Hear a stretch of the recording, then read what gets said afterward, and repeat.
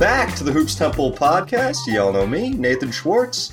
Joining me from Austin, Texas, we got Rob from the B-Ball Archives. What's going on? Thanks for having me, Nate. Glad to have you. Good to have you here. And then joining us from Memphis, we got Coach Lewis from Rim Dynasties. What's going on? Good. I'm excited to talk about Philadelphia area basketball here on Temple Hoops podcast, right? Absolutely. That's the major inspiration for our name. It was Temple University, a place that I have never been to or heard of. I've heard of it, but strong hoops tradition there. Absolutely. Well, gentlemen, I'm glad that you guys both could join us because we've been just working our way through each of the divisions, trying to figure out where each of these teams are going to rank. It's been a nice way to kind of touch base on all of the teams, see what moves they've made.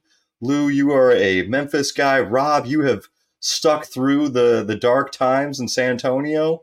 So it'll be great to have you guys on. Generally, we try to start off with the worst team in the conference or work our way up to the best team in the conference. I don't want to take too bold of assumptions, but are we okay with saying the worst team in the division will be the Spurs? We certainly could be. I think if we aren't, we will be fighting for that title. So I think, let's start with San Antonio. I mean, I think that there's obvious improvements from last year. I mean, I don't think that I look at this roster and the way we've developed and we're still going to be a 22 win team. I think we're going to win much more than that.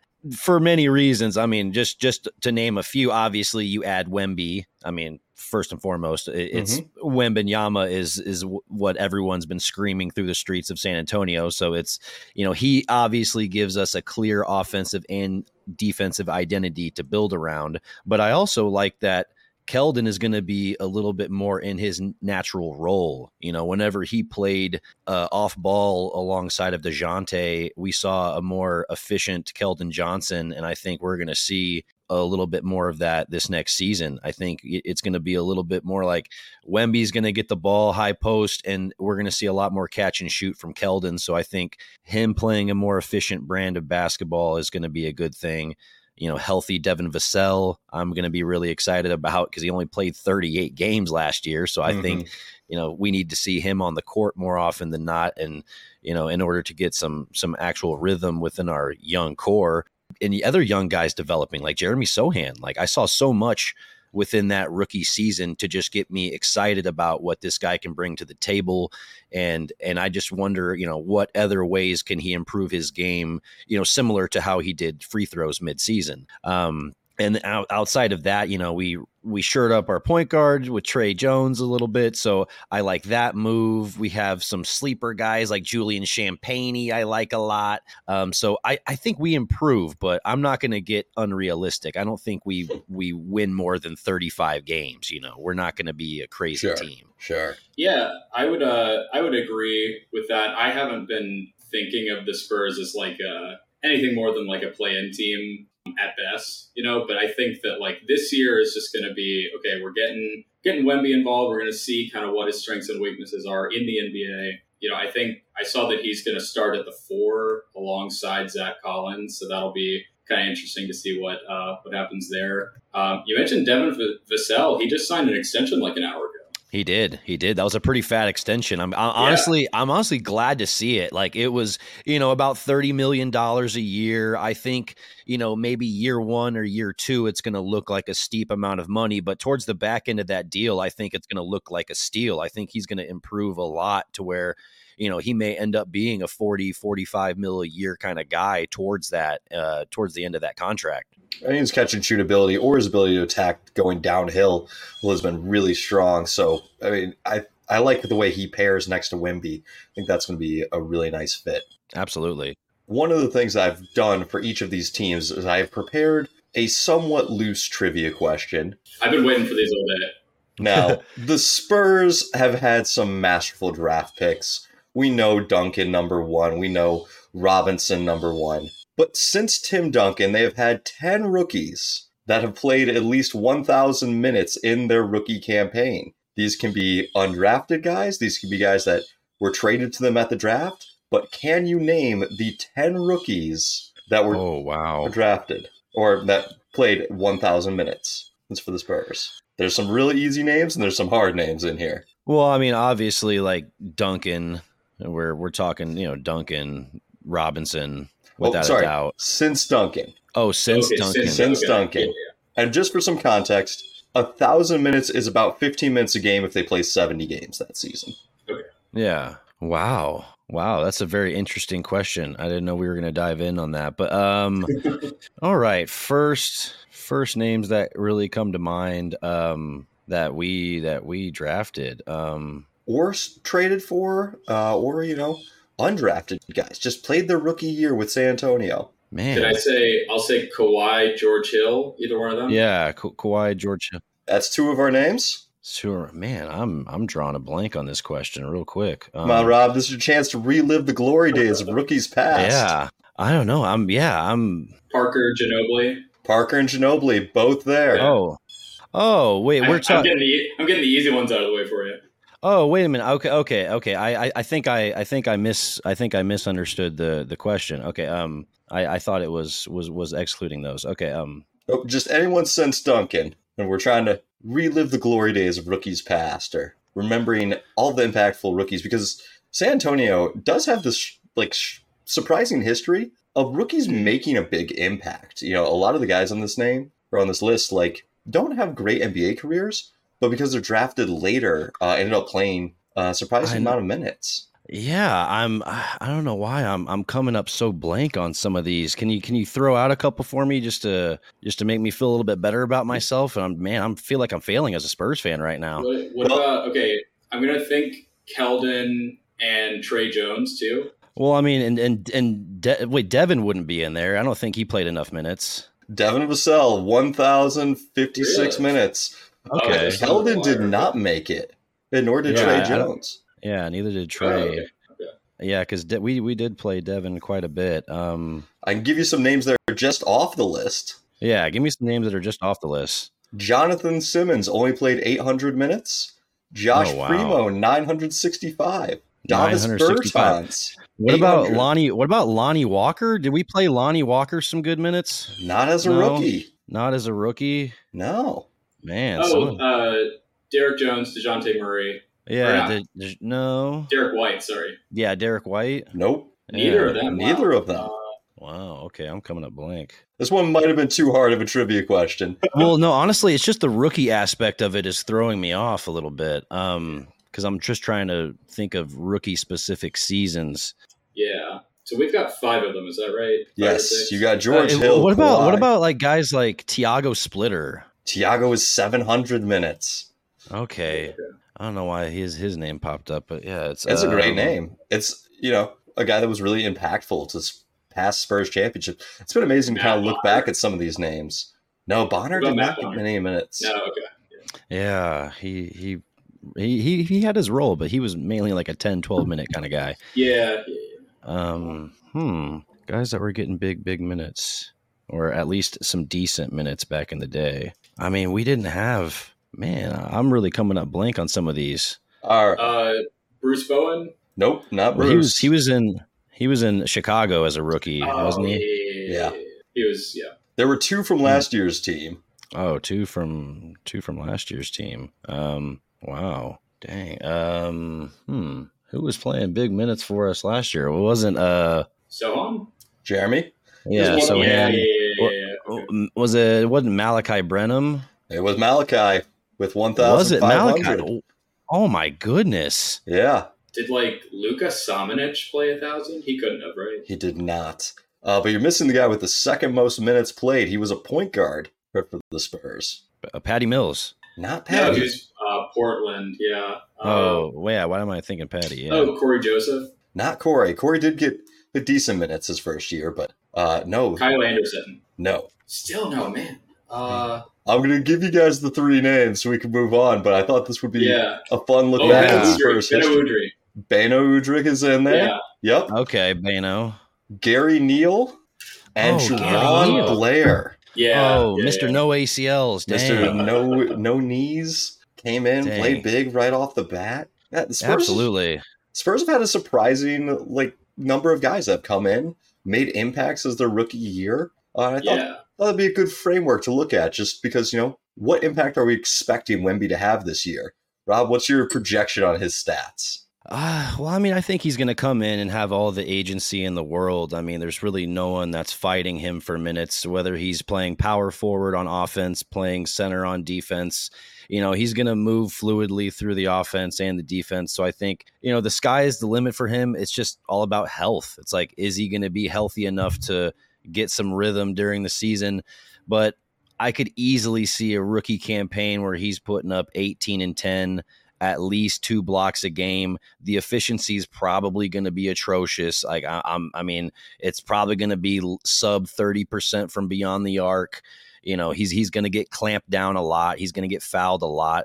I think the only upside to that is he's a decent free throw shooter. He's going to be about probably 70, maybe 72%, I would say, from the line based on what I've seen from him. So it's, whenever I put all that together, I could easily see 18 and 10 and, with obviously, really great rim protecting defense. So I was thinking about this earlier because I know that you've asked this on a couple others, Nate. So I was thinking somewhere around, because I feel like he might not they might kind of have the training wheels on him as a rookie. And I was thinking 14, maybe 9 rebounds. But I'm going to overshoot you on the blocks. I think it's going to be 2.5 blocks.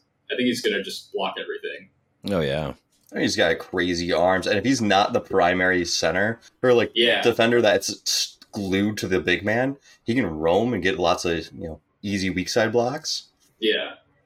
I think he'll probably kind of what Jaren Jackson did this year. I think that he'll have like you said a lot of agency to be able to just the Rob Williams roamer role, and he's got the longest arms in the world. He'll be able to get a hand on everything. Oh yeah, he's going to be tipping floaters. He's going to. Yeah. I mean, I'm sure he's going to be surprising people that are going to take some corner threes, and they're thinking they're not going to have to worry about Wemby, and he's going to get a fingertip on it somehow. Oh yeah.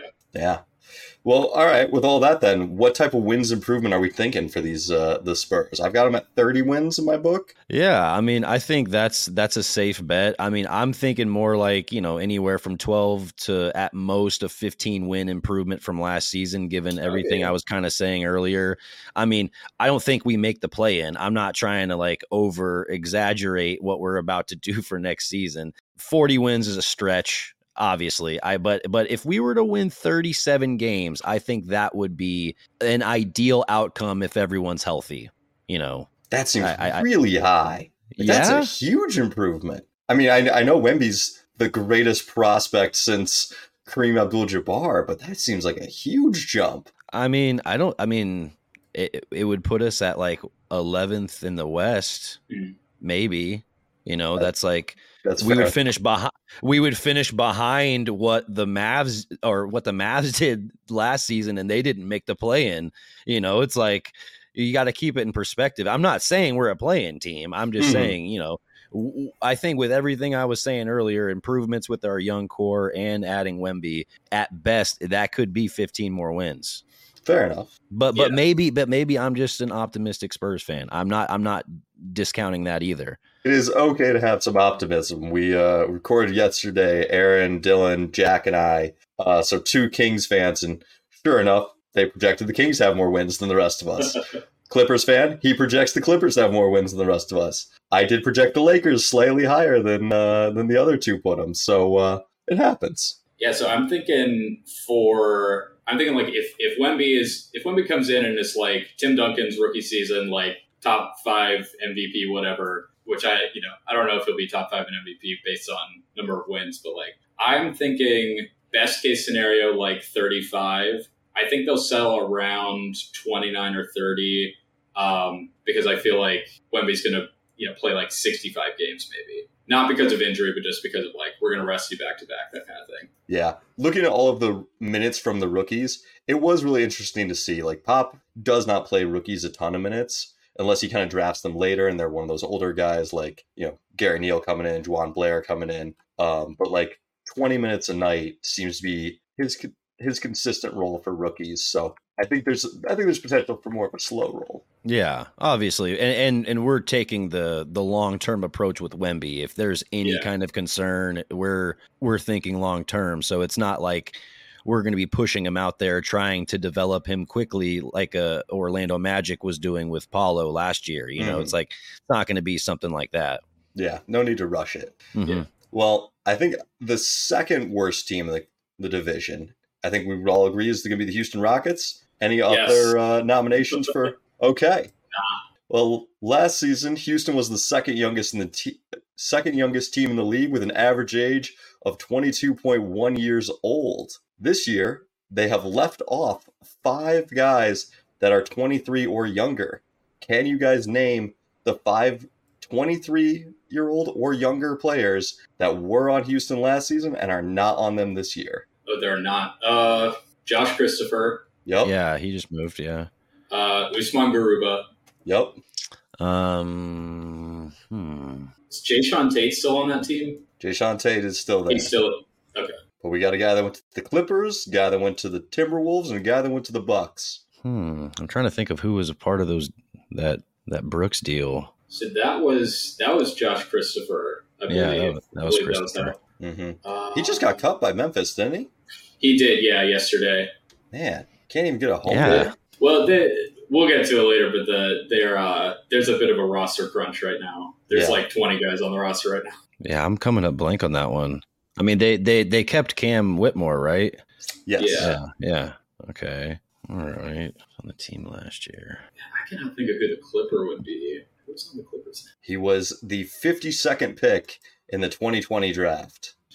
Oh, Ty Washington? He is on the Milwaukee Bucks, but he's one of the names. The 29th pick there we go. In the 22 draft. You got all the good draft picks. Josh Christopher was the 21st in the 21 draft. Ty 29th in the 22. Usman Garuba, 23rd pick in 21. The names we're missing here are Kenyon Martin Jr.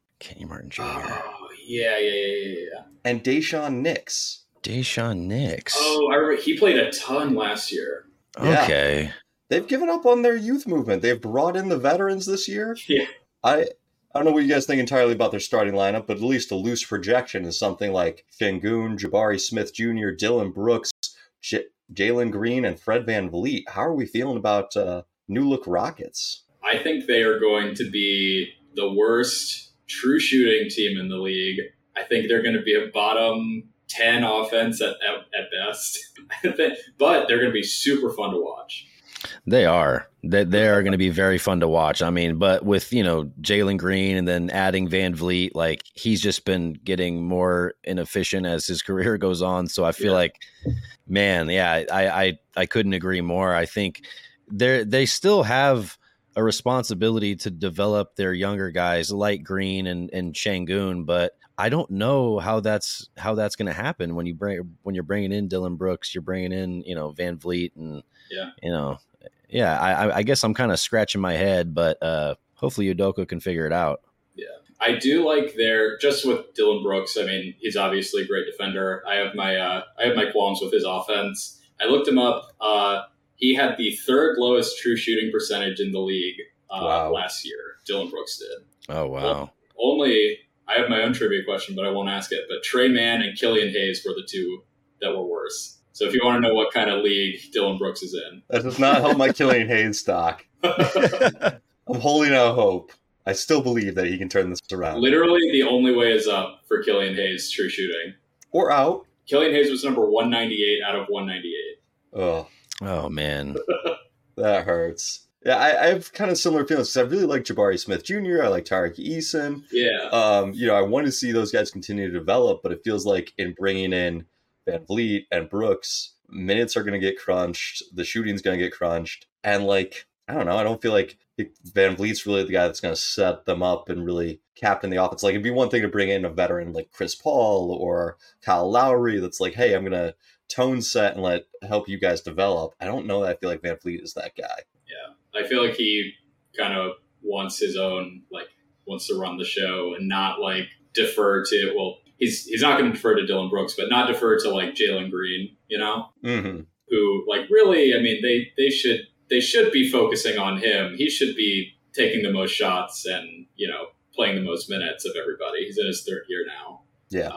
And I mean, I like Jalen Green a lot. I think he really has not been in I don't know if from a basketball perspective, I like him. I like watching him. I like watching the shots that go in. Let me say that. I think he's extremely exciting, but like really dumb as on the court. And so I would like to see him be better because I feel like he's one of the more exciting players in the league if he can like put things together. But so far, I mean, he's just not very good.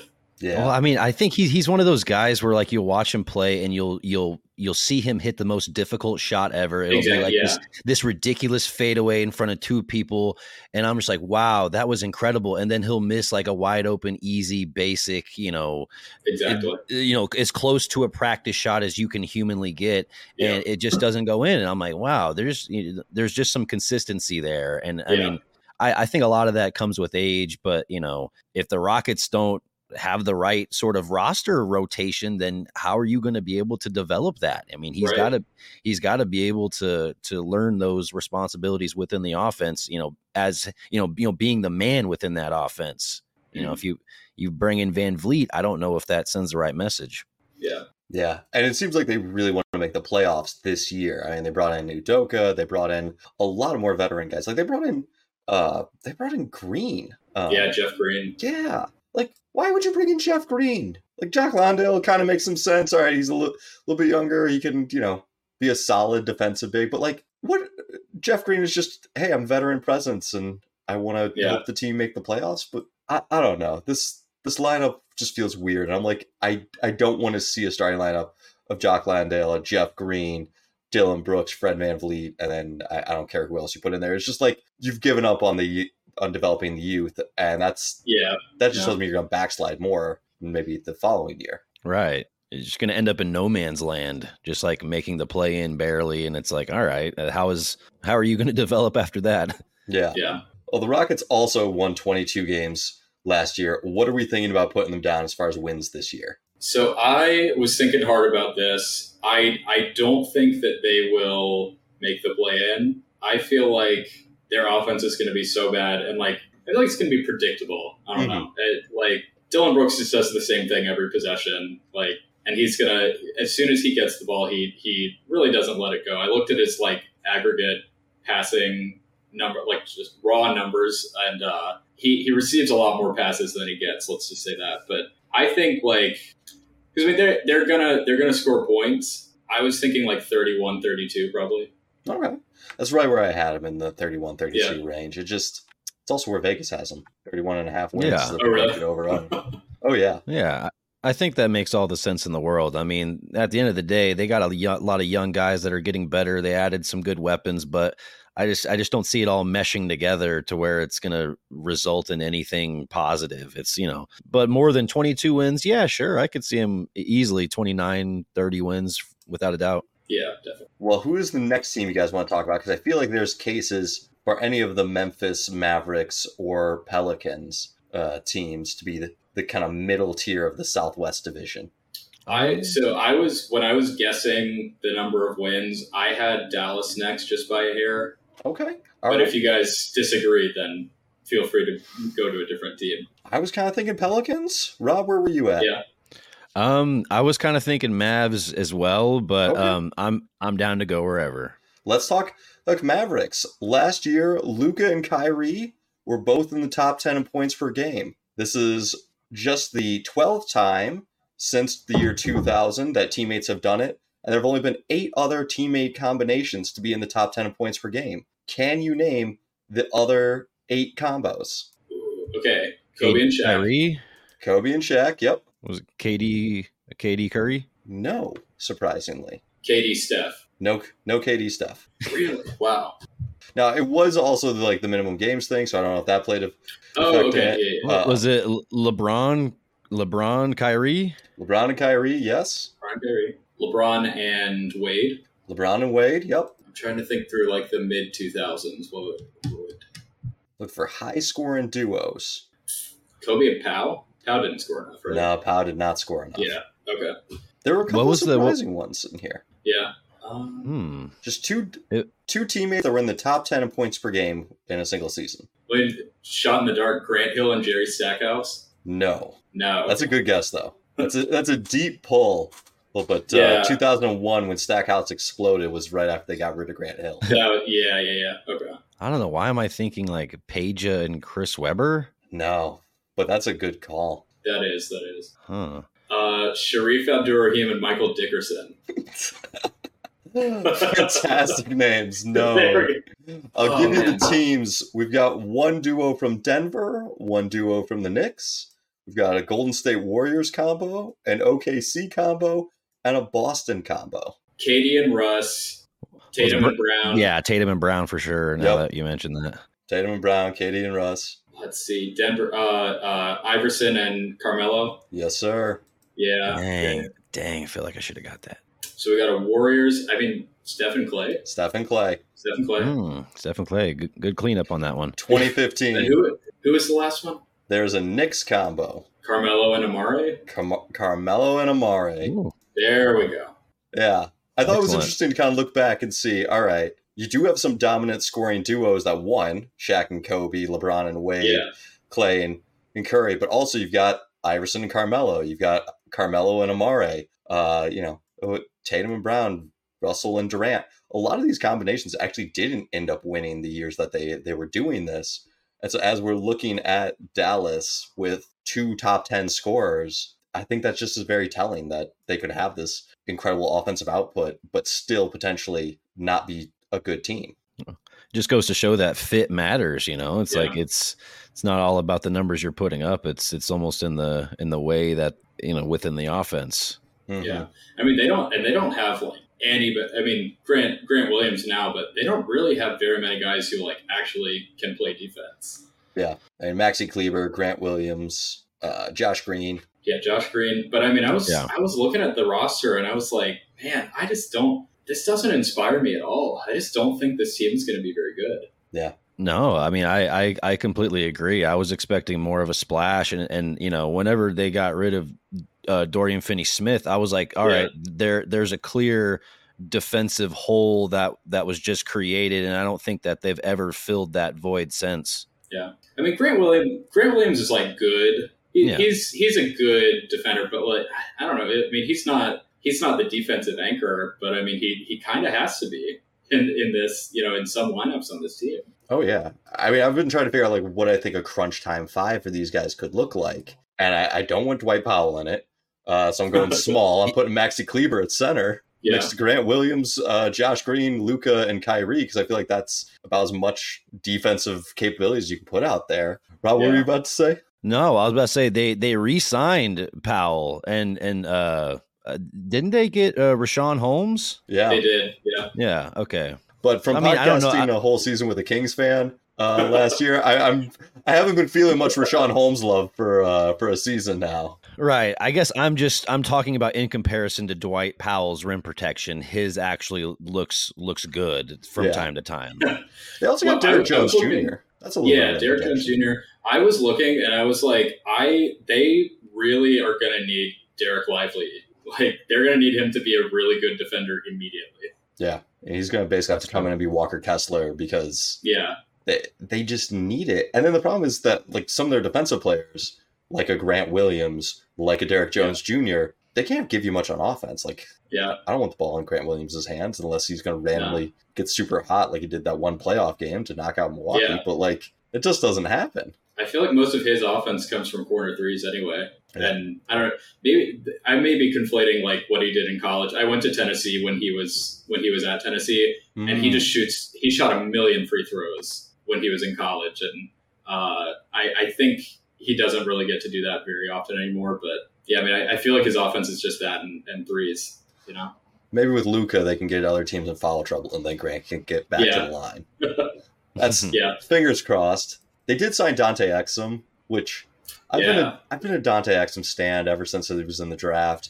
He got Kobe's agent. Kobe gave him one like ounce of praise of like, I think he'll be good. And I'm just hoping that this is the year of Dante Exum. Yeah, you see like little flashes of brilliance with like the Australian national team, or like you're like, oh wow, that was a really good game he just played. And then like you watch him play, he's like a really tall, sort of lengthy point guard. I'm like, wow, he's got the physical tools, but then it's just never translated on an NBA level. But yeah, we're rooting for you, Dante.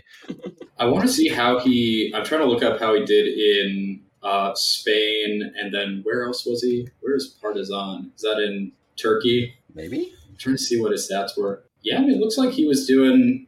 I don't have any frame of reference for how like Turkish league stats are, but he averaged 13 a game in Turkey, so I mean that might be good. That's decent. One of the things I always forget when I look at international stats is that they play a 40-minute game, and those extra 8 minutes, they do add up quite a bit. They do. Yeah. You gotta kind of always adjust your stats. Absolutely. Like I posted something about like Mirotic winning the EuroLeague MVP like last year, and somebody was like, "Oh, he only had like 13 and 7," and I'm like, "Dude, like that's really good for how many minutes he was playing, and it was really efficient." And I was like, "Well, you remember when like in the Luka pre-draft stuff, people were like, his stats are nothing, but like he was like for Spain, he was averaging crazy numbers at 18." They won EuroLeague MVP at 18. Yeah. People were, I don't know. I was never on the, he should have gone to college. Like, I was like, this dude's averaging, I don't remember how much, but like a ton for Spain, you know? I feel very happy because I was like, listen, Luka's going to be the best player from this draft. Trey's going to be the second best. And at this point, Shea has come out and kind of jumped in that conversation. But like, I was like, those guys should go 1 and 2. I don't know why people are talking about Ayton and Bagley. So at least I had it half right. Yeah. What do you guys think is the potential ceiling for the Mavs in a playoff run? First round exit? I don't know. Yeah, I was about to say they were like about 40 wins last year. Like I view that as, maybe a slight improvement on it. Maybe like they're 41, 42 wins at most. But like I view them as like a play-in team. Maybe they can sneak into the playoffs. But yeah, at best, first round exit. Yeah. I do think, so I had 42 wins as well for them. I think play-in, get absolutely destroyed by Denver in the first round, and then, that's it. And then Kyrie's unhappy, and whatever happens. I'm surprised. I'm the highest of them, or highest on them. I've got them at 44. I just think a full year together of Luka and Kyrie, assuming that they get to have a full year together, because with Kyrie, that could implode a couple weeks into the season. Who knows? But I just think that there's a lot of offensive firepower, and that in the regular season is going to translate to wins, and the playoffs is going to be pretty easily exploited. Well, I will say Kyrie Irving, he's in I believe I saw on Twitter somebody call it the love bombing phase of his Mavericks tenure, where he's saying like, "Oh, I wish I was drafted by Dallas. They treat you so well."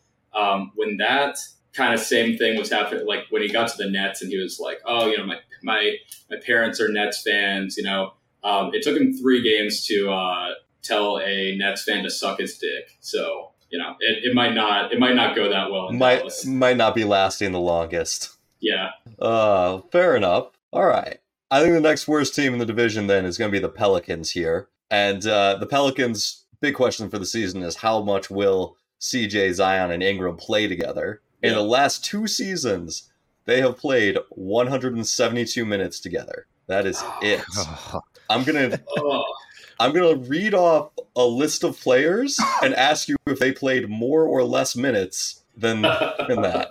The trio of Durant, Harden, and Kyrie, more or less than the 172 minutes. I think it was more. I think more.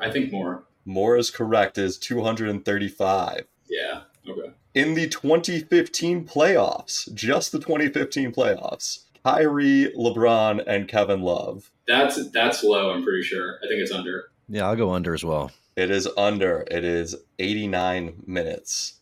There, because wasn't it like game 2 or 3 when K-Love got his shoulder separated? It was game 5, but that's game 5. Okay, still got it pulled out. The 3 seasons that the process number 1 picks were together, Simmons, Fultz, and Embiid. And for context, Fultz did miss one of those years, so it's really just 2 seasons on the court. I'm going to go with the over on that one. I think more. I think like 2 minutes more, honestly. It's about 20 minutes less. It is 125. Man. Dang. In the 8 games that Booker, Paul, and Durant played together last year, are they over or under? I feel like it has to be over. I'm going to say under. It is 5 minutes under. Oh my gosh. So in 8 games, they racked up nearly as many minutes as the Pelicans trio. Wow. That was a good one. That was a really good one. That just puts things into perspective. Yeah. You need time on the court to gel. You do. Absolutely. So the real question is this the year that we finally get that time on the court? I hope so, man. Zion is so good. He is so good. And so I have a lot of like Pelicans related PTSD because the Pelicans always beat the Grizzlies and CJ McCollum always beats the Grizzlies, and now now he's on the Pelicans. So I always am expecting, like, before every season, I'm like, they're going to win 55 games. They're going to be the 2 seed. I'm not expecting quite that this year, but like this team is so good. They've got so many just like good players on the team, you know? Oh yeah. I mean, they're crazy deep. If we look at that starting 5, it's Jonas Valanciunas, Zion, in theory, Trey Murphy or Herb Jones, Ingram, CJ. But then their bench, Jose Alvarado, Dyson Daniels, either Trey or Herb, whoever you didn't start, Najee Marshall, Larry Nance Jr., Cody Zeller, Willie Hernan Gomez. Like that's 11 NBA players. Yeah.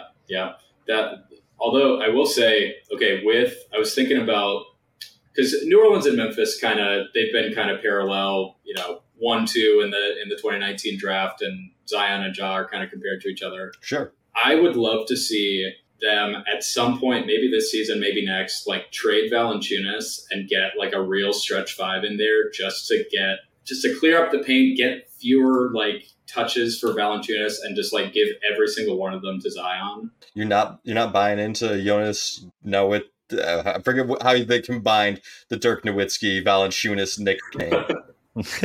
So I like Valanciunas because he's a great player. He's really cool, but I don't know. I feel like with Ja, like they traded Memphis traded Valanciunas to get Steven Adams to kind of like free up shots for Ja and for Desmond Bane, and like Zion has no shortage of shots, but like he needs to take more. Like he is that good.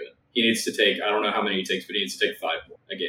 Yeah, but it just takes a physical toll on you whenever you're creating that offense. And it's just like, I mean, that just means with that usage rate comes him breaking down more often. So it's just, I almost think like you need somebody like Valanciunas next to him or playing within that rotation to almost absorb some of that physicality. Like, and definitely within the West, I feel like your Grizzlies experience last year, if you don't have somebody tough down low that can absorb those bigs, it's pretty tough to beat some of these, big Western Conference teams. Yeah, that is a great point.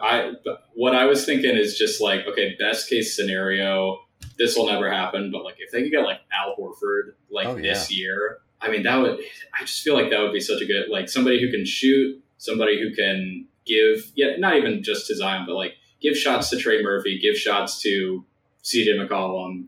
Like, I don't know, Valanciunas just, he takes so many shots that like, if he could just like shoot some threes, I know he takes like 2 a game, focus on rebounding, screening, maybe block a shot or 2, like, I don't know. I feel like that's the best case. But, it like you said, the physicality, like Zion is kind of fragile. So yeah. I'm trying to even think who the like perfect center would be, because you probably at this point you don't want Al Horford, too old. Like you don't want to move forward. Gosh, who would you even try to target and trade for? So in addition to Horford, I was like, okay, Zach Collins, but he's not tough. I wouldn't call him. No. Kelly Olynyk, but like, I don't know, just there's no perfect, like, I feel like Al Horford 5 years ago is the answer.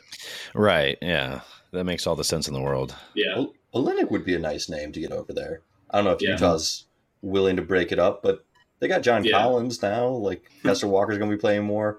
They got so much room in the front court. Maybe sell an Olynyk where they can. I think like Miles Turner would be like best case scenario if it was to be like somebody to go over there that could defend, but also, help stretch things out a little bit. I think that could make sense, but cause that might be a perfect world for them. Yeah.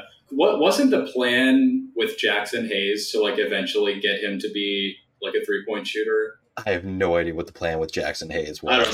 I don't know. From the minute that happened, because that was the Lakers pick that became Garland. They flipped back for Hayes. And was it Kyra Lewis that they got? Am I remembering this right? Sounds right. It was just like, man, take the good player. We We know Garland's going to be good. Why you got to overcomplicate things? Just put him and Zion together, and you're solid. Yeah. What do you guys think about Ingram? I came in the offseason really high on what Ingram was going to be this next year, and then the World Cup happened, and he wasn't very good. I kind of had to back off some of my Ingram hype. I would say the World Cup, don't read into anything from the World Cup, especially on the defensive end or, when you're looking at rebounds or anything like that. Block shots, rebound minutes, starting, especially if you were like the defensive player of the year in 2023. The World Cup doesn't matter at all. And it's not indicative of anything. Yeah. And plus, I think it was more of an indicator that he was kind of put into a role that he maybe has never been. He was kind of like, hey, you're going to play in a limited role where some games we might need you, some games we might not. And like in Brandon Ingram's recent basketball career, when has that ever happened? It's literally never happened to him. So I just feel it's almost like, he was just kind of in a different world wherever he was kind of experiencing a new role. I mean, he was initially asked to be the star on the team, him and kind of the go-to guy, and then got usurped, probably rightfully so, by Anthony Edwards. Yeah. I don't know. Brandon Ingram is so interesting to me because, I can't remember if it was which offseason it was, maybe 2020 or 2021. There was talk that maybe Memphis would throw him a max contract, and then he wasn't available. But I mean, I don't know. I really like him. I think he's a great player, but I don't know, something about him just doesn't work for me. I don't know. I know isn't he the leading scorer on New Orleans? I would say, or no? Well, I guess not. Whenever Zion's not playing. Yeah. I don't know. He can hit a three. He can rebound. He can assist. But I don't know. Something about him. He feels like kind of the odd man out in. Right. It's almost like you expect the best player on your team, if they're scoring the most, and they're contributing in so many areas, you almost expect them to be like a good leader to a certain degree. Mm-hmm. And I think that's one of the pieces he's missing as well. Is I don't really think that, just from what we've seen, is he's got that mentality where it's like, dude, I'm going to put the team on my back and really do what's needed to get these wins to put us in a good playoff position. And it's like, sometimes you just gotta, maybe go beyond just putting up your numbers and how can I just contribute to winning. And maybe now that he's kind of getting into his prime a little bit, maybe we'll see that side of him. He will be 26 this year. He also did have kind of an injury-plagued season last year. He only played 45 games, which I know I was a little bit surprised looking back on that. I felt like he played more. Well, where are we putting them wins-wise? I'm going with 41. What do you guys think? I was going to go a little higher. I was going to say something closer to 46. Really?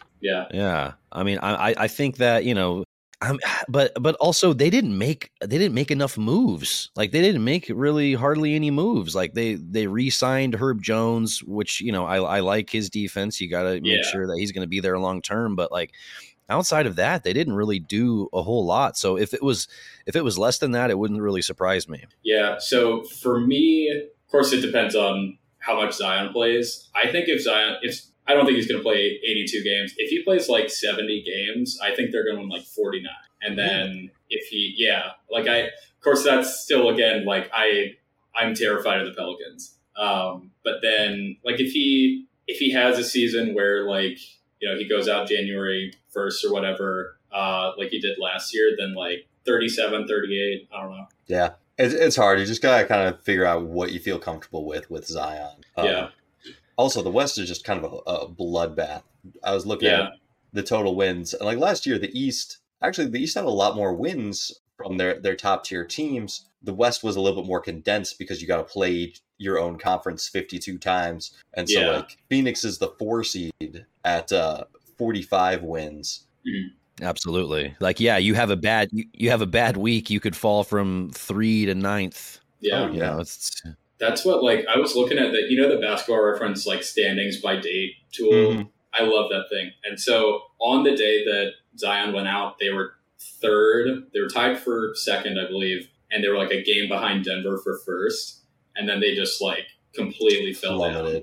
Yeah. He is so important rightfully so. He's so important to every single thing that they do that without him, they're kind of lost. I love. Oh yeah. I love Basketball Reference's game results. They're like, if you go to the team page and you see the little green bars for wins, the red bars. Yeah. And like you can just look at it and be like, oh yeah, I see the moment Zion went out, because it's just like exactly 11 straight losses, 2 wins, and like 5 losses. Turns out losing the league's best paint scorer actually hurts your team. Yeah. Who knew? Interesting. All right, so we got a decent spread on this one. I went 41, Rob 46, Lou 49. I think that makes sense, just given the volatility of the Pelicans' injuries. And that leaves us with just one team left, the Memphis Grizzlies. Yeah, and I'm not allowed to say anything about this as a coach, so I'm muting myself. All right. Well, maybe you could say something about the trivia question here. I expected this one to actually be the hardest trivia question of the day, so fair warning, but it's also kind of a fun one. Yeah. Cool. During the offseason, Memphis traded for Marcus Smart, which means they are pairing together 2 players who have won Defensive Player of the Year. This has only happened 7 times in league history prior. Can you name those 7 times? And I will let you know that some of these are before the players won it, they were on the same team. Some's like, end of one guy's career at the start of the others. They're like 2 easy ones, and then 5. Good luck getting them. If you guys can get 3 or 4 of them, I'll be impressed. Let's see.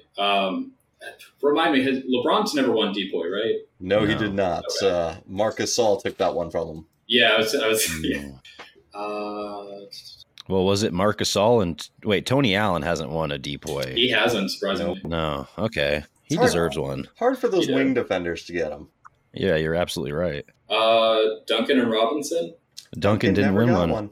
He never. Oh my gosh! I know. It's my blood boils to this day. Yeah, what is up with that? Because we all know Duncan was really Duncan's all defensive first team for how many years in a row? Like a ton. It was like 8 first teams in a row, and then seven second teams, I believe. Yeah. Kobe never won one either, did he? No. And that's more understandable. Yeah. Man, I'm trying to go. Yeah, Depoys. We got 2 in the 90s. Okay. Wait, it's not MJ Scotty. It is not MJ Scotty. Scotty wasn't Depoy. That's But it is MJ and someone else. Oh, is it? No, it couldn't be. It's not Oakley or Cartwright, is it? No, sir. No. Dang, this is a good one, dude. This is tough. This is a good one. I want to say, when did Dikembe Mutombo go on the Rockets? Was he on the Rockets with Hakeem? He was not on the Rockets with Hakeem. Dang. There is a past Grizzlies pair of combo or duo. There is a Spurs duo in here. We're also. Is it Alvin Robertson and David Robinson? Ooh, that actually probably is another one that I missed. This one here. Okay. I know Alvin Robinson has won that Depoy. The Spurs one I was going for was Dennis Rodman and David Robinson. Oh. Yeah. Didn't he play he played 10 games for the Spurs, am I right? Or he did a season and a half. Yeah. The Spurs just didn't like him. I mean, well, honestly, at the time, our team was led by David Robinson, who's military guy, very Christian guy, and then in comes Dennis Rodman. Yeah. That relationship was never going to mesh. Yeah, that is a bad pairing. Yes. Well, Jaren Jackson and Marcus Gasol. Were they on the same team? They were on that when Jaren was a rookie. Oh man, I missed another one. I apologize. You guys are coming up with more than I had. But I'm trying to think of what the easy ones that you were talking about were. Two that are attainable. That's. Oh yeah, and MJ and why am I wanting to think of? No, it's not. Dang, I'm trying not to. I'm fighting the urge to want to look up something, but no, they didn't have to be on the same team when it happened. Is it Jordan and Ben Wallace? It is not. But there is a 2008 Chicago one with Ben Wallace and another future Depoy. Is it Noah? Yeah, Joakim Noah. Yes, sir. Yeah. Okay. Golly. Who was with Jordan or played with Jordan? Oh, come on. You guys are going to be mad when you get this one. We've already said his name. Oh, Rodman. Yeah. Okay. Oh, yes, sir. Duh. Okay. Yeah. I'm stupid. Who else? We've got a Toronto Raptors combo. We've got a Miami Heat combo, a Clippers combo, and another Grizzlies combo. Did Alonzo Mourning play with Gary Payton? Yes, sir. Oh, 2006. yeah. Okay. I feel like that one was going to be the hardest one to get. I honestly, I don't know how I pulled that. I'm just literally just trying to think of all the defensive player of the years I can possibly I know, think me of. too. Man, I can't believe I missed Jaren Jackson Jr. Because he was there with Marcus All, and then there was a third defensive player. This is the only time 3 defensive players have all been on the same team, and I'm sure Dude, of that. and that was the 2018 Grizzlies. Who is this? The 2018-2019 Grizzlies. Or 2019? Yeah. Oh man, who did they play like 2 games? like who is this, man? 42 games, 1 start. Oh, Joakim Noah. Joakim Noah. There we go. Yes, Okay. sir. Joakim also had a brief stint with the Clippers where he played with Kawhi. Kawhi, yeah. And then the Toronto Raptors had both Kawhi and Marcus All. Oh yeah. A very Memphis heavy D boy. And here I got like 2 of them maybe. Well, how are you feeling about your upcoming season? What's the outlook? Any big John Conchar or David Roddy news you want to give us? Let's see. Zaire Williams is healthy. He doesn't have tendonitis in his knees anymore. I think he's done growing. Let's see, because he's like 20 years old. I mean, he's going into his 3rd year, and so his second half of his rookie year, he was really, really good. And then last year he was just horrible because he was in so much pain all the time, and he barely played. I feel like, but yeah, so Zaire's going to be back. There's a competition in the wing rotation right now with like him, Roddy, Laravia. People on Twitter are postulating that like Marcus Smart is going to be like the starting small forward when Ja comes back. I don't know. Would you just go Desmond Bane at the 3 and slide the 2? Like, doesn't that make more sense? It's just that Desmond Bane is like he's shorter than you think, and he has short arms. You know. But he's strong though. He's so strong. But you're right. You need length if you're gonna guard a 3. Dude, I was looking through his Facebook photos from like 2011 one time, and when he was like 10 years old, he was swole. He was huge. Damn, that's crazy. Yeah, that's where I felt she shared a bunch of like pro Kobe, anti LeBron, like horrible Facebook memes. Good man. Back when he was in like the 6th grade. So yeah, I don't know. Like Steven, there's a big question mark with Steven Adams. I'm sure y'all know because he missed the last like 38, 40 games of the season. And I mean that Memphis is built around like the Steven Adams pairing, you know. And so it was supposed to be a 6 to 8 week injury, and then he missed the rest of the season. But all indications are that he's like fully healthy. But they're still being a little like, they're like, oh, we think he's going to give it a go. We think he can probably start the season. So that's what people in Memphis are like a little confused right now about what's going on with him. Because he just, he's super important to everything we do.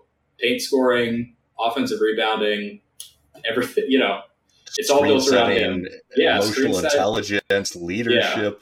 Yeah, he was the reason why I felt like, not that I mean, even with him, I think the Lakers series, last year would have been really, really close. But he was the clear missing piece out there.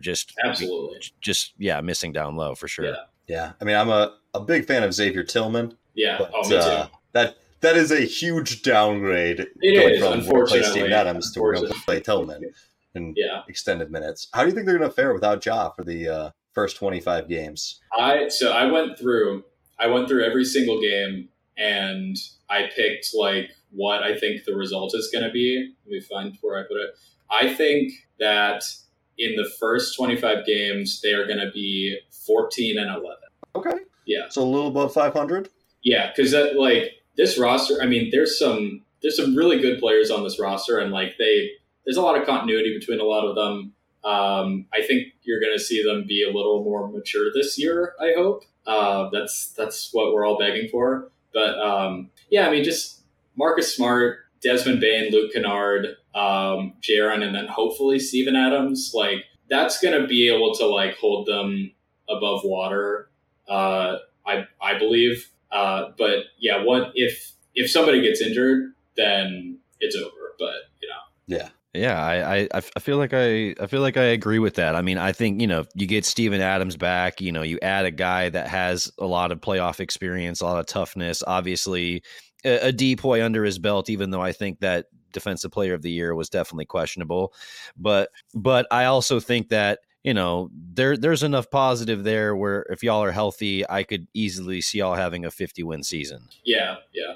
Now, I will say I also used to think that the depoy was fraudulent, but now I do not think that. So I think he earned it entirely. Why? What brought you to this realization that he earned it? Oh, I mean, there's so many reasons. I'll never blame you for backing your guy. Is one of them that you live in Memphis? Yeah.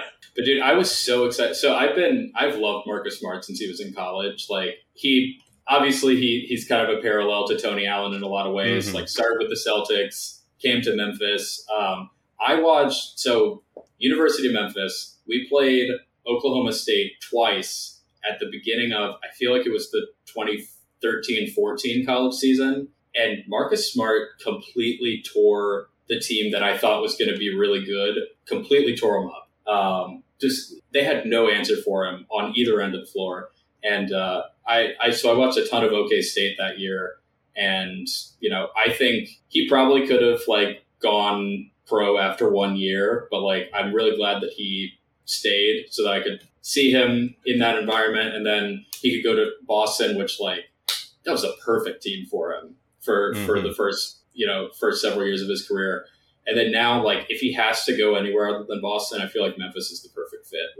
Culturally, fit-wise, toughness, the fan base here is going to absolutely adore this guy. Oh, yeah. Y'all have always, I mean, I feel like even since the grit and grind days, y'all have still kept that mentality. Yeah. And I think, he embodies that perfectly. Yeah. I remember his college days as well. I was actually at that Texas Tech game wherever he ran into the stands, dude, yes. and pointed that finger at that old dude. And I was like, oh my goodness. I was like, this dude is built different. This guy is crazy. Yeah. And so yeah, I couldn't agree with you more. That was a good pickup. I think it's gonna be a great fit. I do worry about a little bit about adding more crazy to Memphis. I mean, okay, but to defend that, because Ja obviously in the last 6 or 7 months has been a complete idiot, but I think that he is going to learn a lot from Marcus Smart on just how to kind of control the craziness. And not, I don't know. I think Marcus Smart wants it so bad that he's going to be like, all right, delete Instagram from your phone. Don't go out after because the first incident, let's call it, was in Denver. It was after a loss, and it was 2 hours, maybe 3 after Brandon Clark tore his whatever he tore, and so that's why I and the rest of the fan base we were like, could you have done this at a worse time? That's so insensitive, dude. That's being a horrible teammate to just go out to the strip club and then get suspended for however many 12 games or whatever. So I would, I thought he had learned from it. He clearly hadn't, but maybe he learned for the second time, I do think having more veteran presence around him will be good. Yeah. I mean, all these incidents happened after Steven Adams was injured and wasn't with the team. Yeah. So having him back in the lineup hopefully will be good. Having Smart there will be good. I think having a Derrick Rose there has some potential. I've not been the biggest Derrick Rose guy. I know he's had his own off the court incidents, but Definitely, just the guy that had a similar career and similar trajectory of I'm this emerging superstar at a young age and then blew out his knee. I think having Rose there is a kind of a reminder of the shortness, the brevity of a career could be really good for him. You'd like to hope, it's so hard for me to grapple with my feelings about Derrick Rose because he did something horrible, but also he's the guy that got me into basketball. So I don't know, man, it's so hard for me to like him, but at the same time, I'm you are the reason that I have been watching basketball for 15 years, so it's so hard to grapple with that. Yeah. I understand. I got into the sport because of Kobe. Yeah, exactly. So it's and exactly. I don't ever want to be the person that just kind of turns a blind eye to that and says, hey, this doesn't matter, or it wasn't really that big. No, I hate that. This. No. Sports figures can do horrible things. Yeah, there's certain things that you just can't separate from the player. And it's Yeah. exactly when I'm watching movies, it's like I can't separate Sure. certain things from like a movie I watch if I know something about that filmmaker. And it's like, you can't ignore those things. Yeah. But as for like what you were saying about like Derrick Rose John Morant is kind of trying to speed run the Derrick Rose experience right now, where he's like super shining star. And then obviously, knock on wood, he hasn't gotten a terrible injury, but like horrible off the court incident. And, in Ja's case, multiple, like you would just hope that Derrick Rose would be able to teach him that, you could be just like a has-been with like at the snap of a finger. And also, I think being in Memphis, like, because Derrick Rose went to Memphis, obviously, he's barely even played in Memphis for the last 15 years and has never had a relationship with the basketball program at all, because it was Calipari. He didn't play for Josh Pastner or Tubby Smith.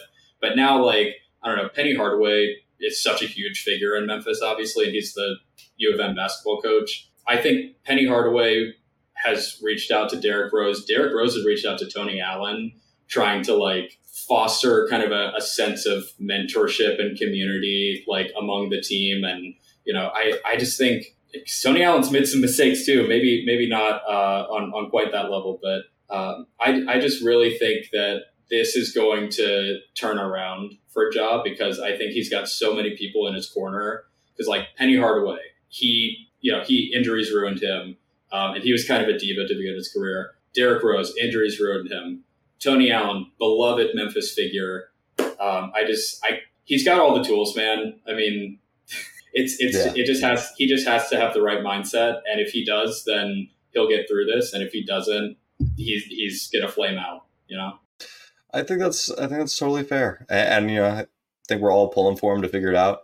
It's never a good thing to see, a young man with troubles, and it's just like it's solvable. So I think we're all rooting for it. Where did you guys land wins wise for Memphis? Yeah, so again, it's dependent on a star player, like with the Pelicans. But I just went through and like assumed, health, assumed Ja not being an idiot, and I got to 50. Okay, yeah, they were at 51 last year. Yeah, but that is with a pretty tumultuous year. I mean, missing out on Ja for the first 25 games. Yeah. You can plan for it.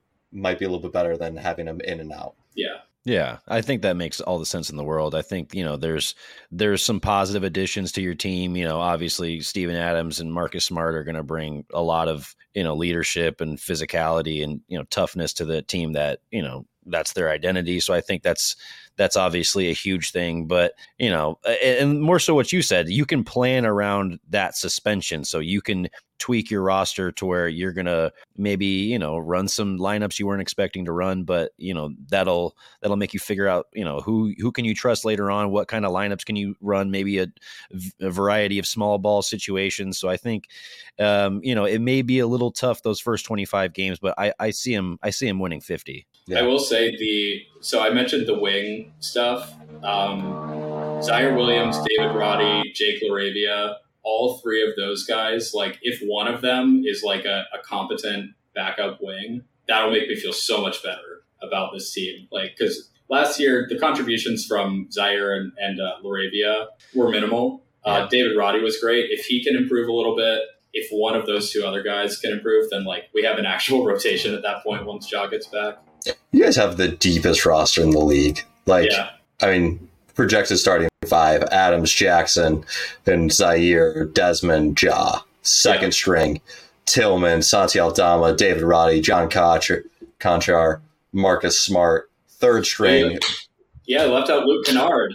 Oh no, I just got him third. There's Kenny Lofton, Brandon Clark, Jake LaRavia, Luke Kennard, and Derrick Rose. Like that is 15 guys who can play minutes. The best thing, and dude, this is why I love being a fan of this team in particular. They can throw so many different lineups at you, and like they can, if somebody's out like for a game or two, like they can fill in kind of seamlessly. Now in the long term, it gets more squirrely, of course, but for like one game, you can throw in John Conchar and it's going to be fine. You can throw in Zaire Williams and it's going to be fine. It's it's when you get to the like a 25 game stretch, like the beginning of the season, where it's like, okay, you gotta plan a little more. You gotta be a little more judicious about who gets the minutes. But everybody on this team can like actually play basketball, which is it has not always been that way. Absolutely. Well, gentlemen, I told you I'd keep you here around an hour and 15. Is there anything, thank you very much for going through this exercise with me, running through the different teams. Was there anything that you guys wanted to talk about? Anything hot and pressing on the NBA circuit that, you've been dying to chat with someone about? I mean, I think the main topic right now is Dame. Are you thinking Bucks #1 in the East, or is it Boston now that they got Drew? Man. Yeah. Well, so I listened to a great podcast today called the Hoops Temple podcast, and somebody on there made a great point about how like Milwaukee, there's no defensive scheme that can stop Dame plus Giannis, you know? Yeah, that pick and roll is just absolutely deadly. I mean, it's limited in a sense because Giannis isn't a true pick and pop option. Yeah. But at the end of the day, if he's rolling going downhill towards the basket, that's the most dangerous pick and roll out there. Yeah. If Dame gets the ball, I mean, he can pull from anywhere. Yeah. Or you could do like a stagger, like a horn series action, where you've got the pick and pop from Lopez and then Giannis going to the basket. Yeah. Middleton in the corner or Connington the weak side. Like, that's really lethal. My one hesitation is just, man, Milwaukee, why didn't you stay engaged and make this a 4-team trade so you had some say in where Drew was going? Because him going to Boston is the absolute worst case scenario. Like, if you end up in Miami, fine. Like, that sucks. But Boston is just a brutal thing. And I do think that Boston is, kind of not a nightmare matchup for Milwaukee, but like that it's the toughest matchup for Milwaukee probably.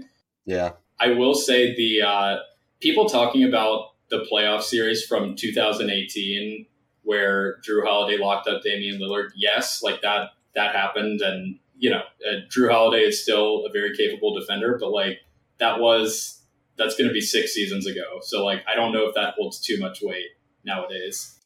I really like what he could do against Dame, but they had to give up Rob Williams. They already lost Grant Williams. Yeah. Who's going to guard Giannis? Like, are we putting all of that weight on Al? Al Horford, feels dangerous. Nah, Porzingis is going to hold it down. Porzingis is going to make it to the playoffs for sure. Rob, what do you think? I mean, I love the move for Milwaukee, but ultimately I agree with you. Like, how could you let him go to your #1 competition? It immediately made me say, all right, Milwaukee was the favorites, and then now the Celtics are the favorites. So it's, I think, Celtics did an amazing job, went after the exact guy that you needed. And, I know we were just laughing at Porzingis, but I think that's a damn near solid big four. That's a legitimate big four. And if Porzingis is the fourth guy in that rotation, then I think they have a great chance to make it back to the finals. And if he's hurt, they have Luke Cornett right there ready to go. Yes. Exactly, yeah. Does Porzingis do the Cornett contest? Does he do that? I think he tried it for a little bit in Washington. So Porzingis, when he plays and is engaged, like, he's great. I don't love him. I just have never liked him as a player. I feel like if you can't put it together when you're playing with Luka, I don't know. Like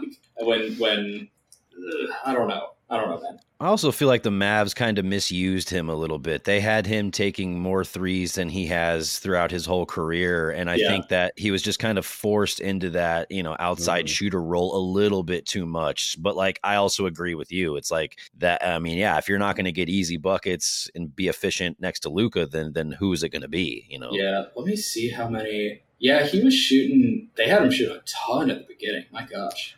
Yeah. He was shooting 7 a game in the first year. They ran him out there like he was Dirk, and right. Which but he's a poor man's Dirk. Let's be frank. And he's a different skill set. He was really good in the post this last year for Washington. So Dallas just didn't use him down there all that much. I push back a little bit on if you're not good with Luka, you might not be as good, because Luka's been really ball dominant. I think he is super heliocentric. You are right. Yeah. Yeah, I don't know. This does have a lot of potential to be a better situation for him because, like, I don't know. They can kind of let him do what he does best instead of kind of forcing him into a larger role than he may be able to handle. But I don't know. I do think that they're probably better than Milwaukee just right off the top of my head. Yeah. But like, I don't think it's like a massive, I don't think the Drew Holiday thing is like, okay, ace in the hole. Like, if we meet, you're done. Like, I think it's going to be a super entertaining series, and like, they would have to scheme a lot against each other. Absolutely. I think we're all hoping that's the Eastern Conference Finals matchup. Definitely.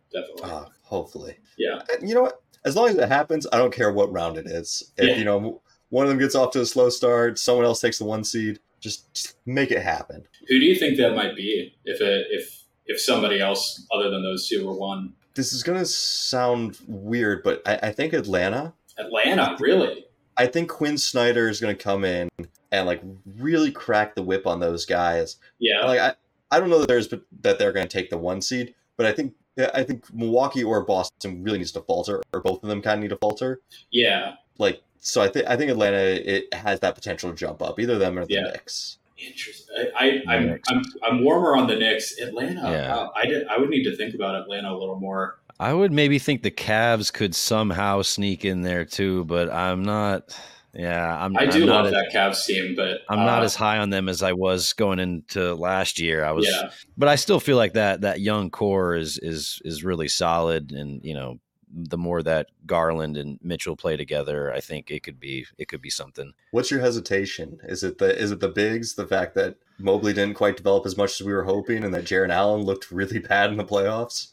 Yeah, well, I mean, I think it's more Mobley. Like, I was, going into his rookie year, and even like during some of his rookie year, there was like people calling him like Kevin Garnett-esque, and comparing him to Chris Bosh on offense. And I'm like, dude, I'm not quite seeing that, and I still haven't seen it yet. I mean, he's a really good defender. Don't get me wrong, but like, to be like a game-changing rim protector, he needs to take a step up. Yeah. The thing with Garnett that we always miss is just how much that intensity really mattered. Like, I was watching, it was just on NBA TV. It was like the 98 All-Star game, and it's young KG, and they're talking about how they're trying to run him at point guard some. And I was like, he has all of this fluidity and movement. I was like, man, it kind of reminds me of what we saw from Ben Simmons. Yeah. Ben Simmons just never had that like aggression or intensity. Like, if you could dial up, his level from 1 to like 10